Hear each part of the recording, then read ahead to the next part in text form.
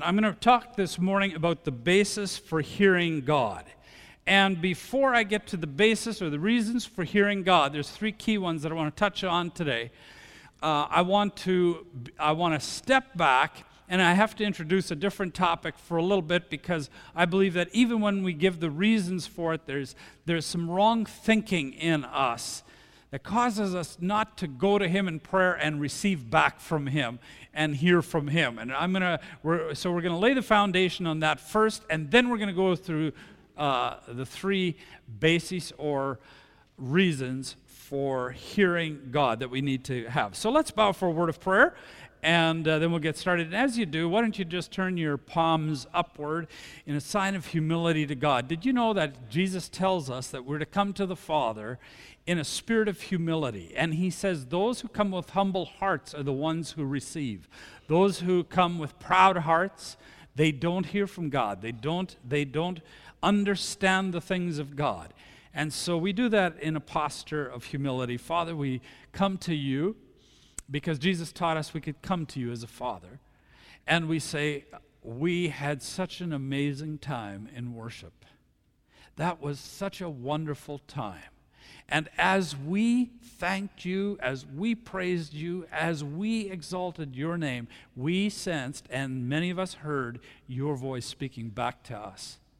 And something happened in our spirit that we're going to talk about in a few minutes. And our spirits and our souls were quickened. Our inner man was quickened and strengthened and encouraged and blessed. And we meant what we sang.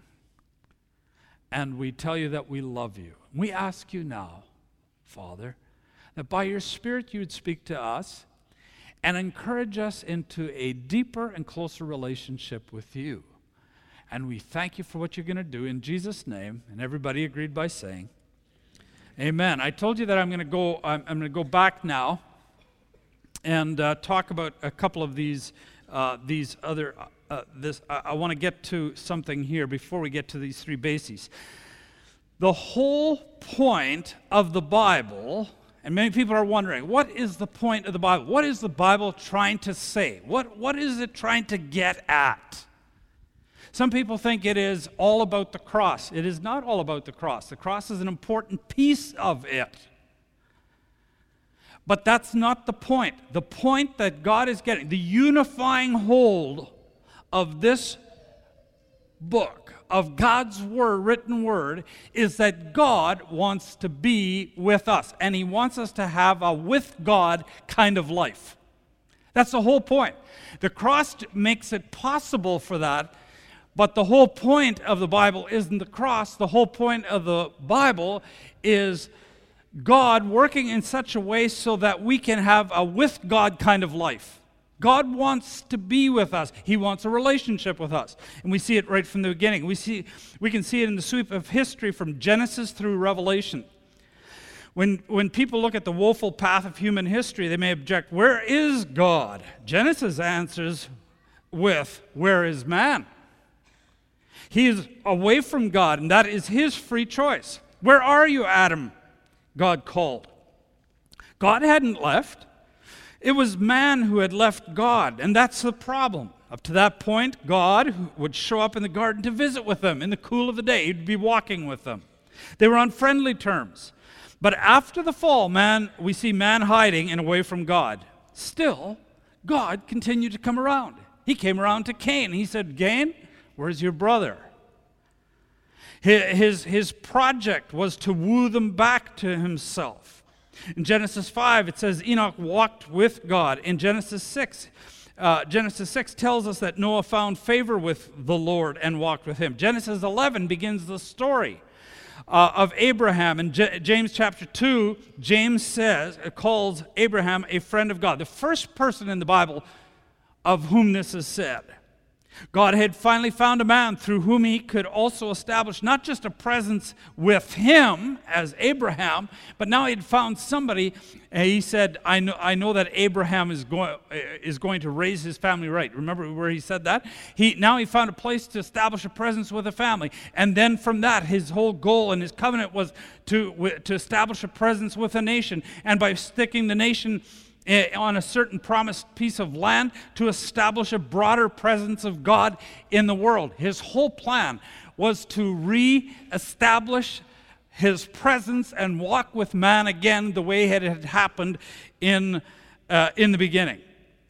It took a long time. It had taken a long time to get to that point. But that's the only way you can have love and friendship. You can't force it. You can't force a friendship. You can't force a love relationship. You can't demand it. You can't rush it, not even God.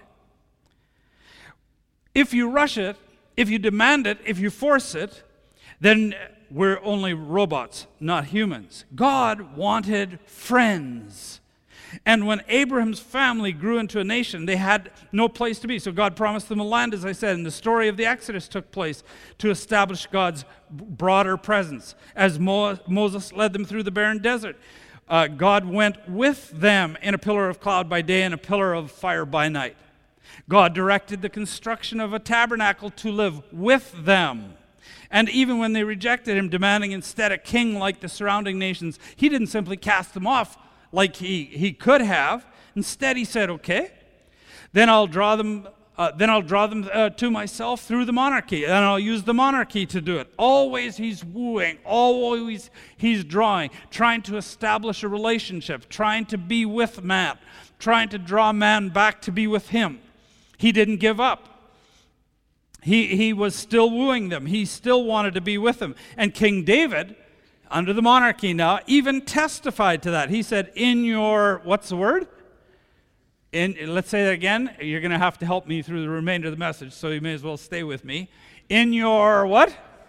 Presence, there is fullness of joy. In response to continual rebellion, God sent them into Babylonian exile. And lo and behold, who's there? God. He's still trying to be with them, even when he sends them in exile. When Daniel's friends were thrown into the fire, there's one like the Son of Man walking what? With them in the furnace, as Chris talked about last weekend. God wasn't far away in some distant heaven. That's not where he was. He was with them. And when it was time to restore them back to the land, they had no government to lead. Didn't matter. God was with them. He tapped Cyrus of the Medes and Persians. He said, they don't have government, you send them back. And so Cyrus sends them back. And they learned, we don't even have to have a government if God is with us. He was even with them, though his Shekinah glory, which is the visible presence of God, which was in the Solomonic temple, in Solomon's first temple, that great, beautiful structure that had been built and had now been destroyed. And now they built a second temple, and the Shekinah glory never came back. The visible presence of God never came back, but it didn't matter. God had already hinted through the prophet Isaiah, and he had come to them in another sort of presence through the prophets. But he had already hinted through Isaiah, behold, the virgin shall conceive and bear a son, and shall call his name, what's the word? His name will be called Emmanuel. And Emmanuel means what? God with us. Hundreds of years later, John the Baptist arrived on the scene announcing, repent, for the kingdom of God has drawn near. Jesus, the new Shekinah glory or visible presence of God, became the embodiment of a with God kind of life. Now we could put a face to God. God is Jesus. That's who he is. He's like Jesus. Before ascending into heaven, Jesus assured the disciples, I am, what's the phrase? With you. I am what? Say it again. With you always to the end of the age. At the Feast of Pentecost, many people came from the nations around. A band of 120 people were praying in Jerusalem for the promised Spirit. And on that day of Pentecost, Jesus poured out the Spirit on all 120 of them. And when the thousands of Pentecost pilgrims heard Peter's message, they too believed and were similarly filled with the presence of God through the Spirit. He was with them. And when these thousands of people that had gathered for the day of Pentecost, when they returned to their homes in the various countries, they didn't take back a religion with them, they took God back with them. He was spreading his presence in the world. And when we get to the last book of Revelation, guess what we find? We've come full circle. The history of mankind began when God was with man in the garden. This age ends when God is once again with man in the fullest sense. In fact, it talks in Revelation 22 about the tree of life. The same one that was in the book of Genesis is found on the new heavens and the new earth that I spoke about some weeks back. And God's presence with man is fully reestablished the way it was. That was his goal. That was his project, to be with us. Revelation 21 verse 3, he says, he will dwell, what's it? With them. And they will be his people, and God himself will be with them. The message of the Bible is, I am with you, I am with you, I am with you. But always this haunting question, will you be with me? Will you be with me? You see, there's a lot of Christians in Western society that want Jesus. They're just glad he died on the cross so they don't have to go to hell. That wasn't the point. The whole point was that God wanted to be with them. He wanted them to be with him. That was the whole point. That's why Jesus died. That's where that piece fits in. Now, here's why the idea of God being with us just doesn't somehow grab us in the West. We're confused about where God actually is. And in large measure, this confusion has come about by poor translations, and poor translations have come because of the influence of Greek thinking on our minds, not Hebraic thinking. And I'll show it to you. In Acts chapter 11, for example, it says, and this is the story of Peter as he's praying at noon, and the sheet with the unclean animals comes down, and he has this vision, right? I was in the city of Joppa praying, this is Peter, and in a trance I saw a vision, an object coming down like a great sheet lowered by four corners from and what's the word? Go ahead, you can say it out loud. Sky. Uranu is the Greek word behind it. And it came right down to me, and when I had fixed my gaze on it and was observing it, I saw the four-footed animals of the earth and the wild beasts and the crawling creatures and the birds of the, what's the word? Air. Same word, uranu. I also heard a voice saying to me, get up, Peter, kill and eat.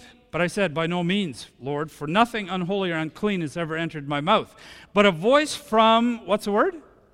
So here we got it. Sky, air, and heaven, all translated from the exact same word, uranu. In English, air is about the atmosphere around us. Sky speaks more of limit, as in sky's a limit.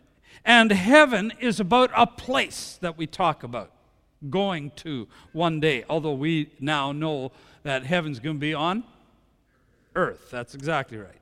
Restored earth. And that has created a huge problem for modern Christians. They view God as speaking to them from far away. He's not really here. He's distant. He's remote. A consistent translation would have been that God spoke to Peter from the surrounding air around him where the birds of the air fly. And this is how the Hebrew Christians would have understood it. When God spoke to Moses on Sinai, where did he speak from? Let's take a look. It says in Deuteronomy 4, then the Lord spoke to you out of the what? Out of the what? Help me?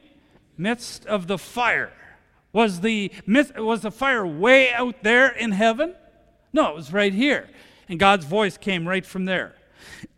Excuse me. He spoke right from the air around. He was right there. And see how God spoke to Moses in the tent of meeting. In Numbers chapter 7, says, when Moses entered the tent of meeting to speak with the Lord, he heard the voice speaking to him from between the two cherubim above the atonement cover on the Ark of Testimony. God spoke from the air between the cherubim, just inches above the ark. That's where he was. Now, see how Solomon prayed at the dedication of the temple in 2 Chronicles. I'm showing you how Hebrew Christians thought. It's different than the way Greek Christians thought. But Hebrew Christians, their belief systems were rooted in Old Testament thinking. They thought different. Look how Solomon prayed at the dedication of the temple. He said, I've built you an exalted house. That was the temple he was talking about, and he's praying. He's praying to God in front of all the people. A place for you to dwell forever. But will God indeed dwell with man on earth? Behold, heaven and the highest heaven. That's the one that we often think about, this place that's far away. So there's the heavens in between and the highest heavens. Cannot contain you, how much less this house that I've built. And listen to the pleas of your servant and of your people Israel when they pray toward this place. And listen from heaven, now your dwelling place. Now, where did God dwell? As you look at this passage, as you look at it on the screens, where did God dwell? Well, one of the things that it says there is he is in the temple. He said, I made a place for you to dwell in forever. He was going to dwell in the temple. But it also says he lived in the lower heavens, the air and atmosphere, and he dwells in the highest heaven. None alone can contain God, not even the highest heavens. Did you get that? God does he dwell in the highest heaven, yes or no? Yes, he does dwell in the highest heaven. But he does not just dwell in the highest heaven. The highest heaven cannot even contain him. Neither can the heavens, the atmosphere, and the air around us, and neither could the temple. None of them could. He is up there in the highest heaven, but he's also in the air and atmosphere around, and even in the house temple built for him. He was near. That was the point. Look how Isaiah affirmed this. He said, thus says the Lord, heaven is my throne, and earth is my what? Footstool. God is in heaven, sitting on his throne, and his feet are resting on our earth. That's what he's saying. He's everywhere. That's how Isaiah put it in a very poetic way. Excuse me. He's there in the highest heaven, and he's right here. It's interesting. We were singing a song earlier, and I couldn't believe we were singing. In fact, I sat down in the first service, and I wrote a note because it referred to the very story I'm going to tell. But we sang, the God of angel armies is always by my side. Remember that? You know what? He actually means that. Did you mean it when you were singing? The God of angel armies is always at my side. He's not just way up there. He is right here at your side. Let me show you how Elisha understood this, how the Old Testament thinkers thought of it. The king of Aram was at war with the king of Israel. Elisha always knew where Aram would attack. And so he warned the king of Israel about this continually. And the king of Aram found out about this. He was very upset, and he found out where Elisha was living in a certain city, and he sent his armies there and encircled the city. And in the morning, Elisha's servant wakes up, and he says, alas, master, what shall we do? And Elisha replied that those who were with them were more than those who were against. Remember that? Then he prayed for God to open his servant's eyes, and in 2 Kings 6, verse 17, look what it says. So the Lord opened the eyes of the young man, and he saw, and behold, what? The mountain was full of horses and chariots of fire all around Elisha. They were everywhere. He just could not see them. They were in another dimension, but they were there. You cannot see yourself. You can see your body, but your personhood, you cannot see it. But would you deny that it's there? True? You know I'm here. I have a certain personality, characteristics, consciousness, traits. But if you opened me up, you would not find me. Now, it may sound kind of funny, but did you know Soviet scientists actually did that? They opened up the brains of some of their leaders, hoping to find them there. It was a long time ago, but I read about it. God is in the highest heavens, but he is literally here as well. Matthew, written for Jewish believers, also is clear about this. Unfortunately, the translators didn't get this. And that's okay. They're fallible humans and we're fallible humans. I'm not criticizing them, I'm just saying. They didn't get it right. For example, John the Baptist came preaching. In Matthew chapter 3, it says, repent, for the kingdom of what? Heaven is at hand. Now, this phrase, kingdom of heaven, is actually in the plural. It's kingdom of heavens. Not kingdoms of heaven, but kingdom of heavens. They translated it, however, as singular. In fact, I checked all 32 occurrences in the book of Matthew. Every one of them in the Greek is in the plural, and every one of them the translators translated as singular. And so it gives us this idea. See, that's that Greek thinking again. It gives us this picture and thinking of, matter is down here, and then there's this spiritual kind of heaven way out there, a place where God dwells. It's not true. He inhabits the heavens around us. And that makes all the difference in the world. God's kingdom is not just in the highest heaven, as Solomon put it. It is wherever he is at work. That's where the kingdom of heaven is. And God is at work everywhere. Amen?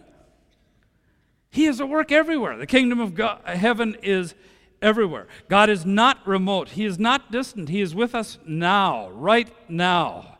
Turn to someone next to you and say, God is right here, right now. Go ahead, do that. Right now. Yesterday morning, I got up real early. I went out on my deck and had a cup of coffee. And I sat down, took my Bible out, and before I began to read it, and he spoke to me as I was reading as well, but before I did this, and I encourage you to do this. I said, God, you are right here, right now. And immediately I heard this response in my thoughts. And that's something else I'm going to talk about, the still small voice, but not today. And immediately I heard this phrase, yes, I am. And when I heard that, honestly, this rapturous joy just filled me, and his presence was there. I came alive. Something happened, and I was awake on my deck. Yes, I am, he said. You're near. You're here right now. Yes, I am. And he spoke to me. Many of you may have been hearing him as we were worshiping this morning. In fact, and I know many of you do, because I often hear, when there's pauses in the music or something, I often hear people whispering.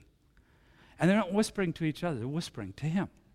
And then they're hearing him, and they're whispering back to him. That's exactly how a life lived with God is meant to be. That's the correct way to do it. That's very good. I commend you on that. Now, let me talk about the basis for hearing God. And I wanted to just get this foundation right, because people are not, they don't go to him because they don't think he's here. But now I want to talk about why we need to hear him. First of all, in 3 dimensions, the bases. The first one is, as our King and Lord, he is near as our King and Lord. God is fully establishing his kingdom on earth. Matthew chapter 12 says, but if it is by the Spirit of God, Jesus said this, that I cast out demons, then the kingdom of God has come upon you. He said, it's here. And then he said, and it's kind of confusing, because then in Luke chapter 10, he said, nevertheless, know this, that the kingdom of God has come near, or is coming. Which one is it? It's both. It's both. His kingdom has come, and it is coming. He's established a beachhead, and it's spreading. But there's a riot in the streets. God is here. There's still a bunch of rebels out there who are being given a chance to switch sides. And that's what you and I were, rebels. But we switched sides.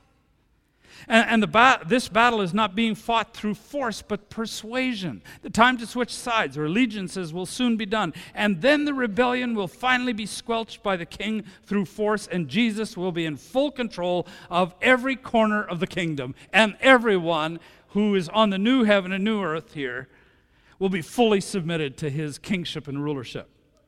Now, here's the thing about battles and kingdoms. They require constant communication. Wouldn't you agree? And God calls us to serve him now, to help in this advancement of the kingdom. There's an enemy, the devil, and he's trying to thwart God's plans. And you know what I find here at Southland? The more we get into, the more areas that we minister in, the more we get attacked. And do you know what I noticed? We don't have the strategies for knowing how to get through it. But God does, and He has strategies that help us know what we're supposed to do. Fighting against the enemy, the devil, requires strategies and plans and much communication. David, for example, in the Old Testament was part of establishing God's kingdom through the sword. And for that, he needed two-way communication with the Lord, or king, his king. In 2 Samuel 5, for example, verse 19, it says, "And David inquired of the Lord, 'Shall I go up against the Philistines? Will you give them into my hand?' And the Lord said to David, 'Go up, go straight forward, for I will certainly give the Philistines into your hand.' Well, eventually the Philistines returned. So you know what David did? You'd think he'd say, well, this is how we did it the first time, may as well do it the same way the second time. No. He knew that this was a battle in the kingdoms. He said to God, he said, 'How do you want me to do it this time?' They were coming up the exact same route. And in verse 23, David inquired of the Lord, and God said, 'You shall not go up.'" Don't go straight up. "Go around to the rear, come against them, opposite the balsam trees." Take a look at how this worked in the New Testament. Paul, the apostle, was part of establishing God's kingdom, not through a sword, but persuasion.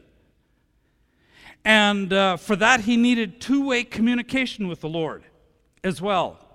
And I refer back to Acts 16, a passage that I like because it's rife with many lessons. But this is what it says. "And they went through the region of Phrygia and Galatia, having been forbidden by the Holy Spirit to speak the word in Asia." What were they? They were forbidden by the Holy Spirit. Do you see that? "And then when they came up to Mysia, they attempted to go to Bithynia, but the Spirit of Jesus," what? Help me, everybody? "He did not allow them." How did he not allow them? Did he put up a roadblock? No, he spoke to them. "So passing by Mysia, they went down to Troas, and a vision appeared to Paul in the night. A man of Macedonia was standing there, urging him and saying," this was a vision, "Come over to Macedonia and help us.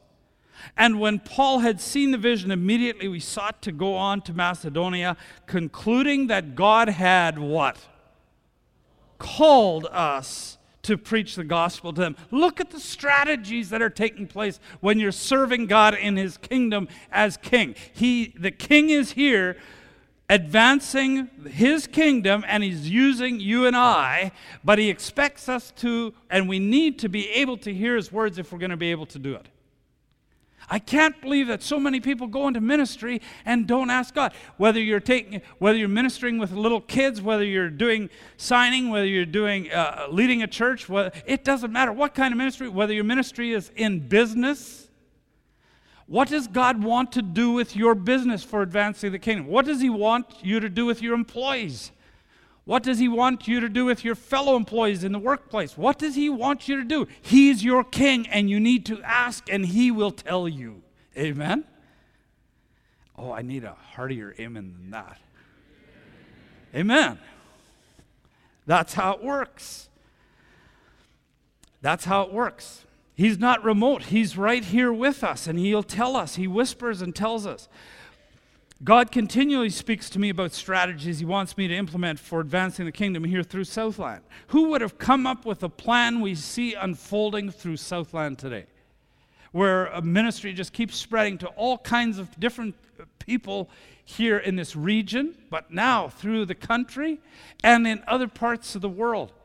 Thousands of pastors being impacted by this. We could have never, out of Steinbach? It may as well be Nazareth. And nothing good comes out of there. Amen? But apparently it does. We have to listen. Secondly, as our Father, He is near as our Father, and we need to hear Him. Look at the Lord's Prayer. Jesus said, "Pray then like this, Our Father in heaven," literally in the heavens again, "hallowed be your name, your kingdom come, your will be done on earth as it is in heaven." And this time He uses the singular, differentiating between the two.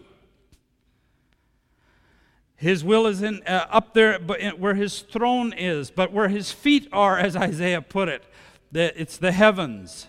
See the distinction Jesus made there. And look what God is referred to. He's referred to as our what? As our what? Our Father. And Jesus also calls us sons, so that you may be sons of your Father who is in heaven. John called us children of God. That's familial. You know what the single greatest problem that dads have, a lot of dads have?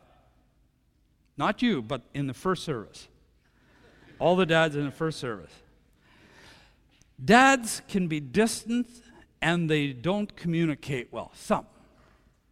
They don't talk. They grunt. And that's the whole point. Your Father, your Heavenly Father, who is in the atmosphere around you, isn't distant at all. Neither is He silent. And when you talk to Him, He happily responds. And He also takes the initiative to speak if you'll take the time to stop and listen. As I was on the deck yesterday morning, then I began my reading, and I picked up where I'd left off, and I was in Romans chapter 8, and I got to the part where it said, the Spirit Himself testifies, that means He speaks, right? Spirit speaks. Would you agree with that? With our spirit that we are God's children. And I was pondering that.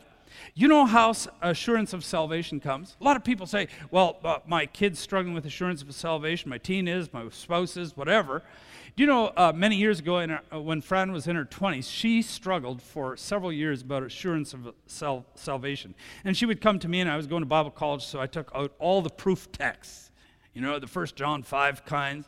By this you will know that you are children of God. And I just took her to a whole bunch, and I started saying, see, God says you're saved, because you prayed this little prayer, and you da-da-da-da. And you know what? It didn't do any good to her. Didn't do her any good. And then one day, I had an idea. And I gave her a piece of advice. I told her to take it to God. I didn't realize then just how theologically sound that was. And she began to spend time alone with God. And when she got to Psalm 87, she read in verse 4, this one was born there. And when she read that, and that's not a passage about having assurance of salvation, those words just came out and just grabbed her on the inside and her life on the inside. And just grabbed her. And she never doubted it again. She never brings it up, never talks about it. She just knows. She's one of His. Isn't that what a good father does? He assures his children.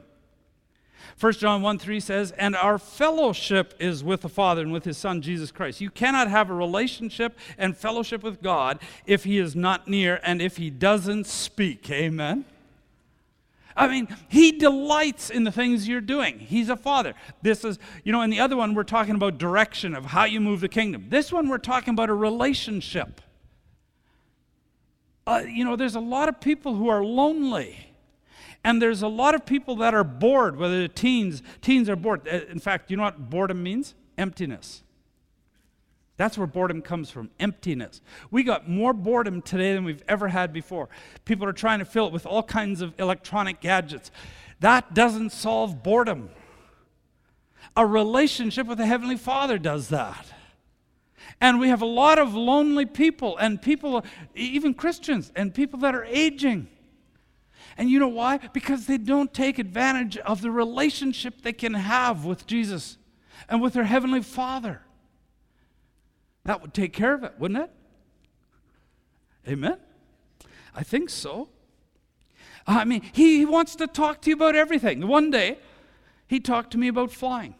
I said, Lord, why'd you give me that kind of desire? I mean, I can't fly anyway. Then you call me out of it, and I go into vocational ministry. So why'd you do that? He said, I made you to enjoy it. And then he turned around and he spoke to somebody else and said, I want you to let him fly the airplane. I don't have money for that. I can't afford the gas even. And he said, I made you like that. And when you're out there, I'm thrilled when you are looking at what I've made and when it excites you. And it makes me, I delight in that. And you can talk to him about hobbies. Can you believe it? You can have a relationship with a father. Maybe you didn't have a relationship with your father, but you can have a relationship with your heavenly Father. Amen? Oh, yeah. You don't have to know loneliness anymore and emptiness anymore. Relationship is important. And then finally, as our life, not only as our King and Lord, not only as our Father, but also as our life. He is near as our life. The Bible uses two words for which are both translated as life. Bios, from which we get the word biology. It's what all matter, what we're made up of. And Zoe. That's that inner personality consciousness that I was talking about before. And Zoe, life, is that conscious spiritual personality which you can't see, but it's there. It's the real you. And humans have the capacity to draw on God, much like a plant has the ability to draw on light in order to flourish. You know, plant eats dirt and draws on light and grows, right? And God has given our Zoe life, not just our physical life, we know that about our physical life, but our Zoe life, that's the inner part of us that's just given to human beings. And by the way, Zoe life is what he talks about in John chapter 17, verse 3. He says, now this is eternal life, Zoe. That's what he's talking about. This is an eternal quality of living, your inner being, that you may know him. And he made us that way. John 15:5 says, I'm the vine, you are the branches. Whoever abides in me and I in him, he it is that bears much fruit, for apart from me you can do what? Nothing. But what exactly is this food that we need from God to thrive? Well, the devil, we get a hint of it when the devil came to Jesus and said to him, you haven't eaten in a long time, you better eat. Command these stones to turn into bread. And what did Jesus say? You're wrong. I have been eating. I've been feeding on God's words. You know what gives your inner being, your personality, your consciousness, that spirit part, who you are, you know what changes it and gives life to some, and some, they seem to just be dying? It's whether they're feeding the Zoe life or not. That's it. I mean, if you didn't eat, you can tell that I do. If you didn't eat, you wouldn't look the way I do. And when your spirit life, the Zoe life, does not feed on God's words, life-giving words, then it shrivels up. And that's the difference between some. Matthew 4 says, it is written, man shall not live by bread alone, but by every what? Word. He meant what he said. He was talking about, yes, you need physical food for your physical body, but you need God's words spoken into you for the Zoe life, that spiritual part of you, the conscious part of you, the who you are, part of you to live. And when you don't, it dies. How can Jesus' words possibly give us life, never mind life to the full? I want to ask you this question. How did God create the world? A word. That's exactly right. And at the end of time, he will overcome the nations with a word. I wish I could do that. I've never been able to overcome an enemy with a word. They don't fall down and die. Yours neither, no? But Jesus can do that. Now, those are different kinds of words than the ones you and I use. We use words to express thoughts and ideas and wishes, but Jesus' words actually carry out those thoughts and wishes, bringing life. Wow, that's amazing. His words actually accomplish what he intended. In Isaiah 55, it says, so is my word that goes out from my mouth. It will not return to me empty, but will accomplish what I desire. And what's the next word? And achieve the purpose for which I sent it. When I send out a word, it does not necessarily accomplish what I want it to do. It expresses my wishes and desires and intents, but in itself, it does not have that power. In some mysterious way, Jesus abides in the very words that proceed from him so that they actually accomplish and achieve what he actually speaks. And that is amazing. Follow me on this. And if his words enter us, then as we speak them, they too bring life and achieve what God intends them to achieve. No wonder Jesus was called the Word. And guess what Jesus, the Word, is doing right now? It says in Hebrews, the Son is that's Jesus, is the radiance of God's glory, the exact representation of his being, sustaining all things by his powerful word. The only reason this whole planet and this whole universe and the whole this cosmos, this whole thing is going is because he sustains it with a word. That's it. He stops saying the word, or he says a different word, and it does not and it's not sustained anymore. No matter what the media or the governments of the world say, he sustains it by a word. That's amazing. And this makes all the difference in the world to us. Remember when Jesus was asleep in a boat with the disciples as the storm raged around him? He's sleeping, and they're losing it. The disciples in a panic woke him up and asked, "Master, don't you care that we perish?" What did he do? He calmly got up, and with a word, he rebuked the wind and waves, and it was completely calm. That is incredible. Would you agree? That is incredible. On another occasion, using a word, he offered peace to the souls, or inner man of the disciples too. John 14 says, "Peace I leave with you, my peace I" what? "Give you. I do not give to you as the world does. Do not let your hearts be troubled, and don't be afraid." He desires to rebuke the raging seas and bring peace with a word to your soul, your inner man too. He can do that. You say, I get so many circumstances, my health and my marriage and my family and my job and everything's going to pot. And inside your turmoil, you can't sleep at night. You can't nothing. You know what you need? You need to get alone with God and let him be your life. Your inner life, your Zoe life is shriveling up, and it cannot stand the pressures from the outside. But he can give you life. That same creative word can put courage and peace into your life, even if the circumstances continue to rage seemingly out of control around you. And that's why, you know what I've noticed? Sometimes I see people, they got problems. Oh my word. Problems over problems over problems. And they walk around with a big smile. I'm not talking about the fake pasted on thing. I'm talking about where they exude the smile out of the inner being. And I go, I don't get it. And then I see somebody else, and they just barely stub their toe, and they are completely out of control. Have you ever seen that? In fact, sometimes the two meet, and it's embarrassing watching it. Because the one is coming apart at the seams over nothing, while the other one, who's carrying 10 times that, is completely calm.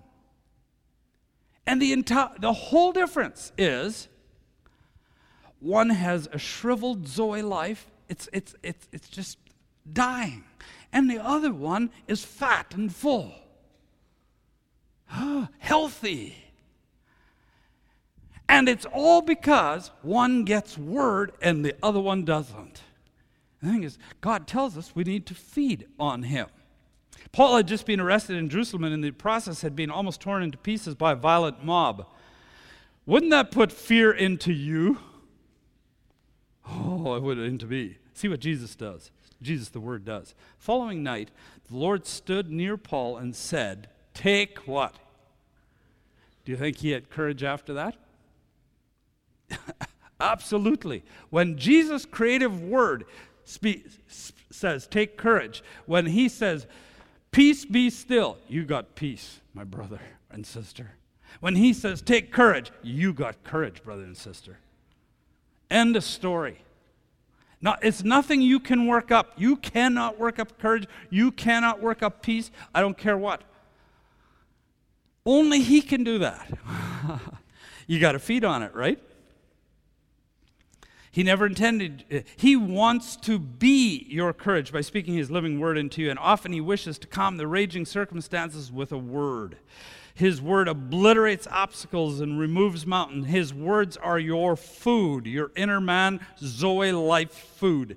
They are power-packed with Him to give life, hope, and joy, and peace, and love, and understanding to your troubled soul, whether He changes the circumstances or not.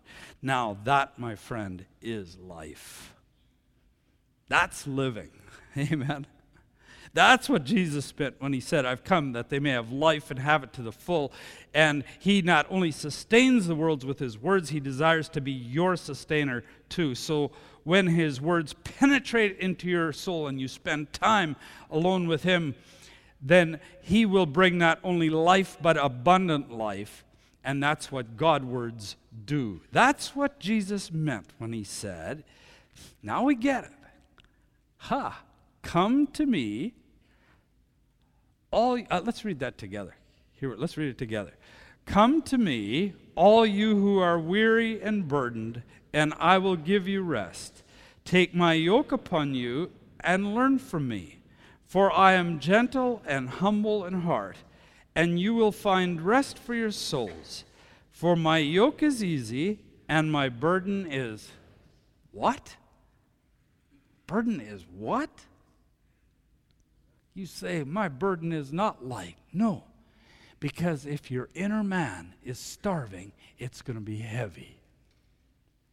But if your inner man is being fed with His words speaking in, because you're listening to Him, and you allow Him to speak into your life, then you will find His burden light. Amen? Amen. We need a whole army of dads who will teach and train and model this for their spouses and their children and their teens and their grown-up children. Listen to me, dads. If you get this one thing right in life, that you can hear the God who is not only around you but even in you, He will give you the strength and change your character. His power will change your character to be the kind of dad you need to be.